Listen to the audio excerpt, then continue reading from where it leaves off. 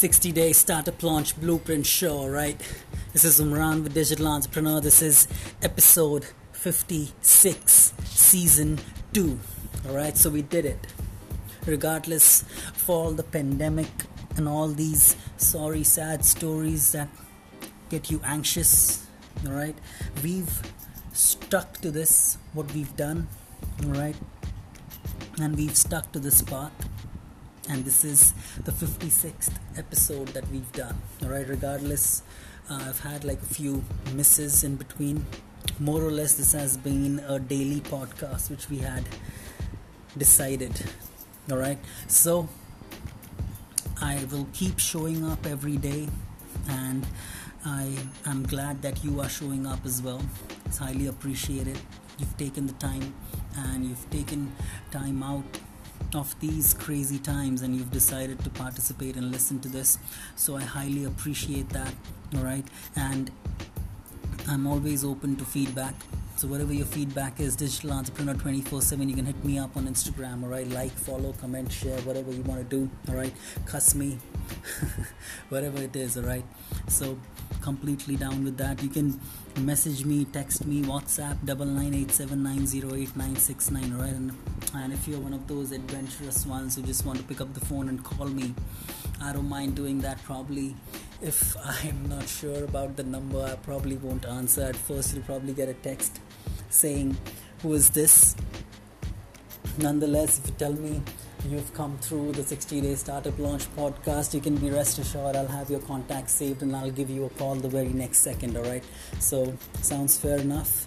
Or you can write to me, Umran at digitalentrepreneur247.com. So let's get into it. Let's get into the juicy stuff. All right, so this is the weekend. Sunday is about to end, and as always, Mumbai, it's getting quite windy, and we've got these rains coming in. All right, these rains, they look a bit more dangerous, keeping in mind the situations that we are in. All right, if it weren't for a pandemic, this would be just another rain in Mumbai. However, you never know. Your mind tells you maybe this is another storm coming in. So I try to keep that in check.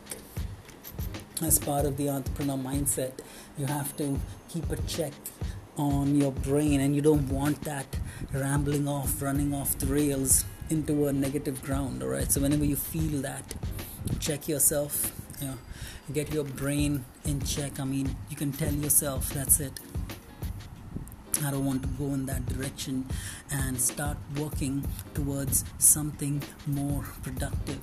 All right, so I got my landing page up as well. I had that up, so I was tweaking around it, playing around. I wanted to increase the site links and the click-through ratio on my Google Ads, so I created like 4 or 5 extra pages.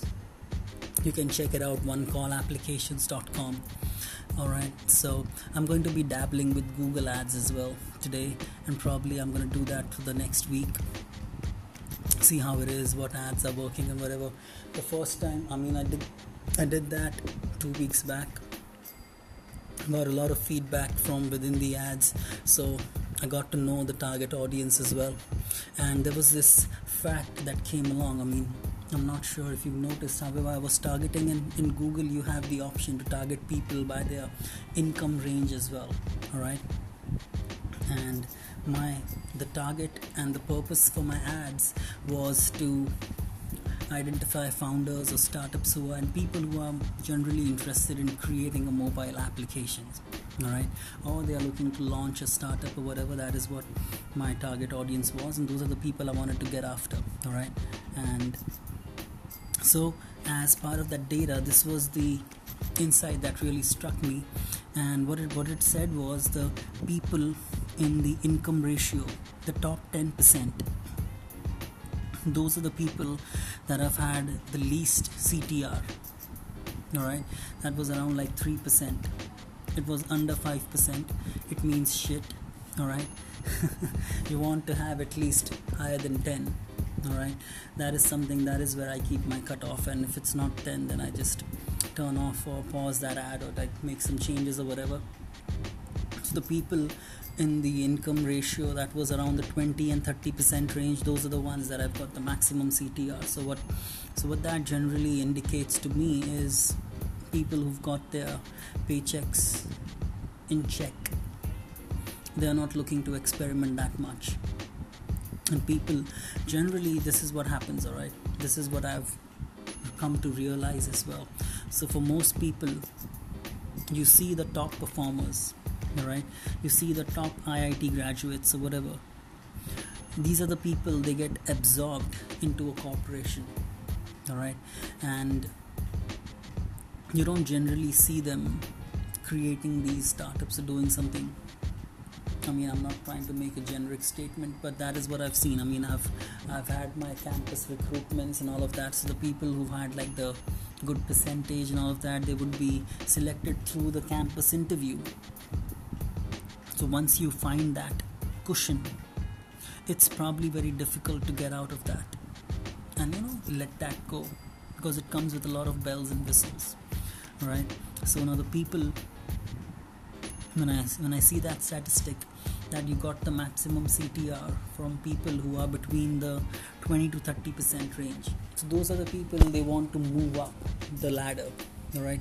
They want to get something more, they want to identify something more. So they are the ones who are trying to dabble with different ideas, and those are the people who are most likely to cater to my offerings. That was a pretty good insight. Plus, when I keep running these ads on like Facebook, and I do the search ads or whatever. So there was this finding that struck me when it came to Facebook ad as well. It was the same thing, the ad for app developers and app development and all of that. I was targeting startup founders, entrepreneurs and all of that. And it was a broad interest-based targeting. The age range, I had kept it above 18 till whatever. That was to identify who my core broad audience is, so I can like improvise my ads next. So it's like a constant testing. You could be the best marketer in the whole world, and it's never the case wherein you will get it right in the first go. And from what I've learned, whatever you assume is most probably and is most likely wrong. So I always try to start with a blank slate. I mean, if I know if it's a girl product, I won't necessarily go out there and try to target men and try to identify them and convert them and tell them to gift it to your girlfriend or whatever. I'm not going to do that unless and until it's not very obvious. You want to start with a blank slate. I mean, I would not want to target anyone younger than 18, because I want them to be in a position wherein they can legally sign a contract, and they should be legally good enough to sign contracts or whatever. Yeah.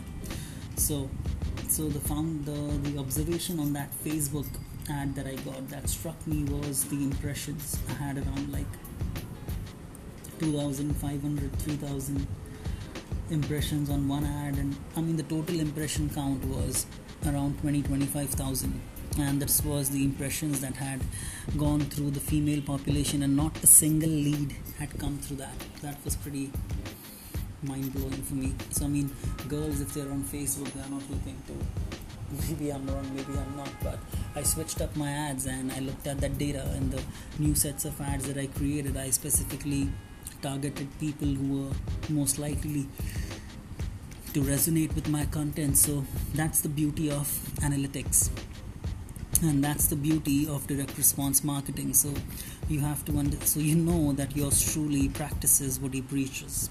Alright, so it's not like I've made this up. I've got like considerable amount of spends over the last 3 months, 4 months. If you see, my spend is around 2,38,000 or something like that. That is the spend on my test account that I've spent.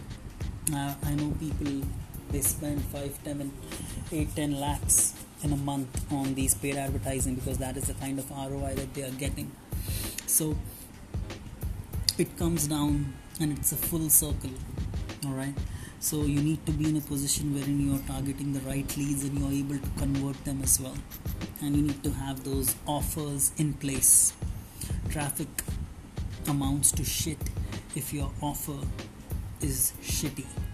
That is why we are here. Alright, that is what we're going to do, and that is what this episode is about. And the lights have completely turned off. Alright, there is no light. Right, I think the power supply and the grid has gone off. Alright, so regardless, we are going to continue. My mom is going to light some candles. Alright, and this is another feather in the cap on these lockdown days. Alright, so today's episode, what we wanted to talk about was crafting an offer. That is what we're going to do in the course of next 2 to 3 episodes, and that is what we're going to deep dive into. Alright, light comes back. Alright, great. So yeah, such are these times. Alright, so you have to expect things going down the drain or whatever. You need to, we're now accustomed to these strange circumstances, but yeah, so let's continue. Alright, so like I said, your traffic and the people and the customers or whatever the audience that you're looking to reach out to, it will not amount to anything if your offer sucks. We don't want that, right? That is not something that we would likely want. So when we are talking about your USP, it comes down to how that USP is communicated to your target audience through your offer. Alright, that is what we are about. That is what we want to do. So now when we are crafting an offer, today what we're going to do is it's going to be a single rule of thumb that we are going to follow. And this is the ultimate truth that I've been preaching for like last 5-7 episodes. I'm going to reiterate that. If your prospect is talking to you about price, you have to understand that your offer is shitty. Alright? It comes down to price if your offer is portraying you as a commodity. Whenever a prospect starts talking about price at the start of a conversation with you, you have to understand that the audience and the offer that you've placed in front of them, you are now another person selling apples in a market filled with people selling apples. Alright? If your offer does not create that kind of separation between you and your competitors, and if your offer is not compelling enough, everything boils down to price. That is what the status quo of business is. Alright, for example, you go to a marketplace and you decide to buy an apple. Alright, so you have people, I don't know the cost of apple or how it's sold or whatever. So let's say the apple or the set of apple or the pack of apple cost 250 rupees. Alright, you have one vendor selling it for 250. You have another vendor 2 to 3 blocks away, and he's selling apples as well. Alright, so and that guy is selling apples for 225 rupees a pack. Which one would you choose? The answer is very simple. You would go for the one which is cheaper, because both of those are products, both of those are commodities specifically. So whenever the discussion has come down to price, what has happened is somewhere in your marketing effort, it could be your offer, it could be your presentation, it could be the audience that you've targeted, those people have started to look at your business as a commodity business. Even regardless of whatever service you are offering, regardless of whatever problem you are solving, what has happened is you have successfully portrayed yourself as a commodity. So what that means is your product, when they switch the logo to another brand, there is nothing unique about you, and people, if the logos are interchanged, they would feel it's the one and the same.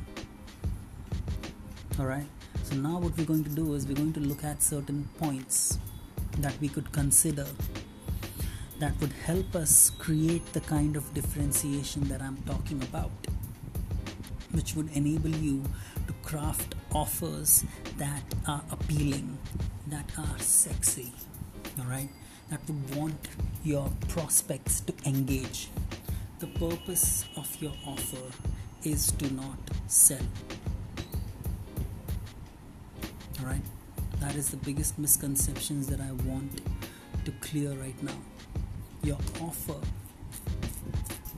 is not supposed to sell. Your offer only serves single purpose, that is to ensure that your prospect engages. That's it. That is what your offer is supposed to do. Your offer is supposed to evoke that kind of interest.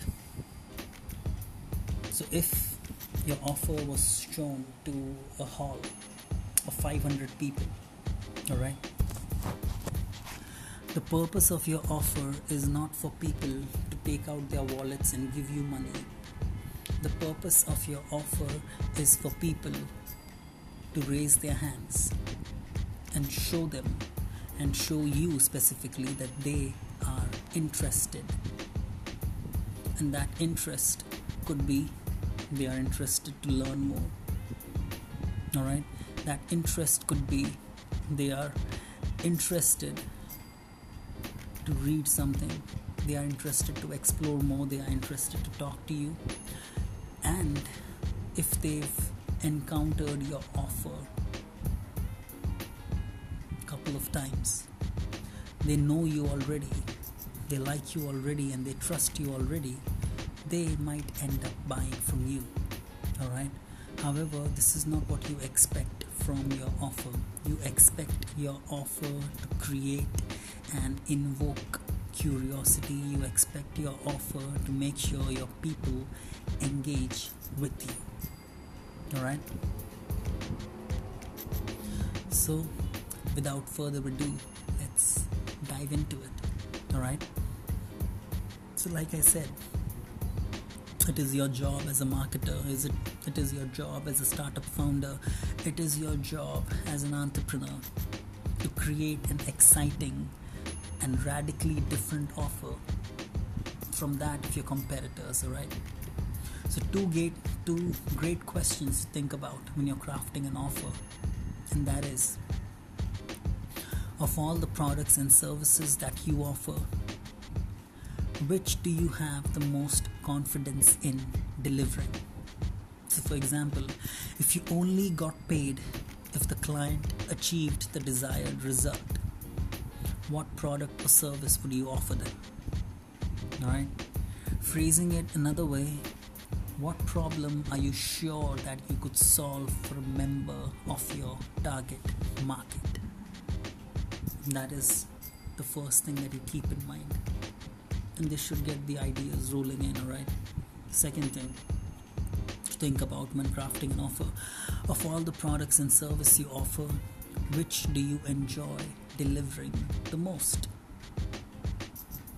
Alright? So jot down these questions and put that creative brain to work. There are certain supplementary questions as well that you could ask.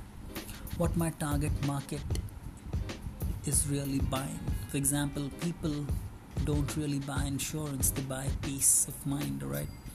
What's the biggest benefit to lead with? What are the best emotionally charged words and phrases that will capture and hold the attention of the market? Something to think about, because emotion is what sells, and logic justifies that sale. Alright? Keep that in mind, that will help you out a lot. What objections do my prospects have, and how will I solve them? And last but not the least, alright, this I think is most ignored by many businesses and startup founders or whatever. What outrageous offer, including an outrageous guarantee, can I make? Understand what I'm saying? Alright? Now people, when it comes to guarantees, alright, this is where there is a wishy-washy syndrome that comes in. Alright, people, they offer these no thrills guarantee. I mean, these guarantees are nothing, but I mean, it would have been much better if you never had that kind of guarantee in first place. Alright, those are not the guarantees that I'm talking about. Alright, and guarantee does not only have to be money back guarantees. Guarantee is in the form of a commitment. I guarantee you that this project will be delivered as per this document. If it's not, I work for free on this project, and I continue to work for free until your project breaks even. What? So what that basically implies is all future maintenance which you are already offering as part of your support, the cost of which is already built into the sale, which was anyways offered as free, giving that away as part of your guarantee. Alright, if you're in e-learning business, alright, if you're into e-commerce, money back guarantees, that works. Alright, and specifically if you're in e-learning business, money back guarantee does not cost you anything, because all you have to do is you have to give someone login ID and password to access your course. Alright, and if it's hosted on third party hosting, for example, if you're doing a course and you're doing it through a private course, you're giving access to only people, you can do that through Vimeo. So that hosting is also taken off your charts, so you don't have to worry about it. And if they are not satisfied, you give them back the money, because it did not cost you anything, provided the money is divided between the advertising. I mean, nothing is actually free, but still you get what I mean. Alright, so if it's online deliveries, if something is delivered over the internet, it's you can play around with a lot of crazy guarantees in that particular angle. Alright, what you can also look out for is there an intriguing story I can tell? This works. Alright, because whenever you're talking to a cold audience, you want to warm them up first. Alright, and people, they buy people first. Alright, they engage with product and services next. So a story gives your brand a human element, and that in stories, people are by default hooked to stories. Alright, regardless of how technical and how B2B oriented your company or business or whatever is, there is always a hero story attached to it, and tell them that story first so that it gives your brand a human element, and that is where you can work through. Alright, who else is selling something similar to my product and service, and how?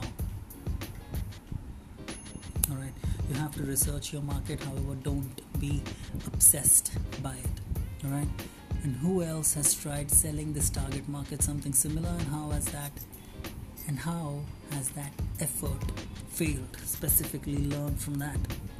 Alright, we started this podcast by identifying the top 20 reasons why most startups have failed, and these were not wishy-washy startups, these were not mom and pop shops that we're talking about. These are well-funded startups who have got funding to the tune of billions of dollars, and they couldn't make it. There has to be something, right? It's not always capital. So what is that motherfucking reason that these people are failing and $1 billion couldn't help them?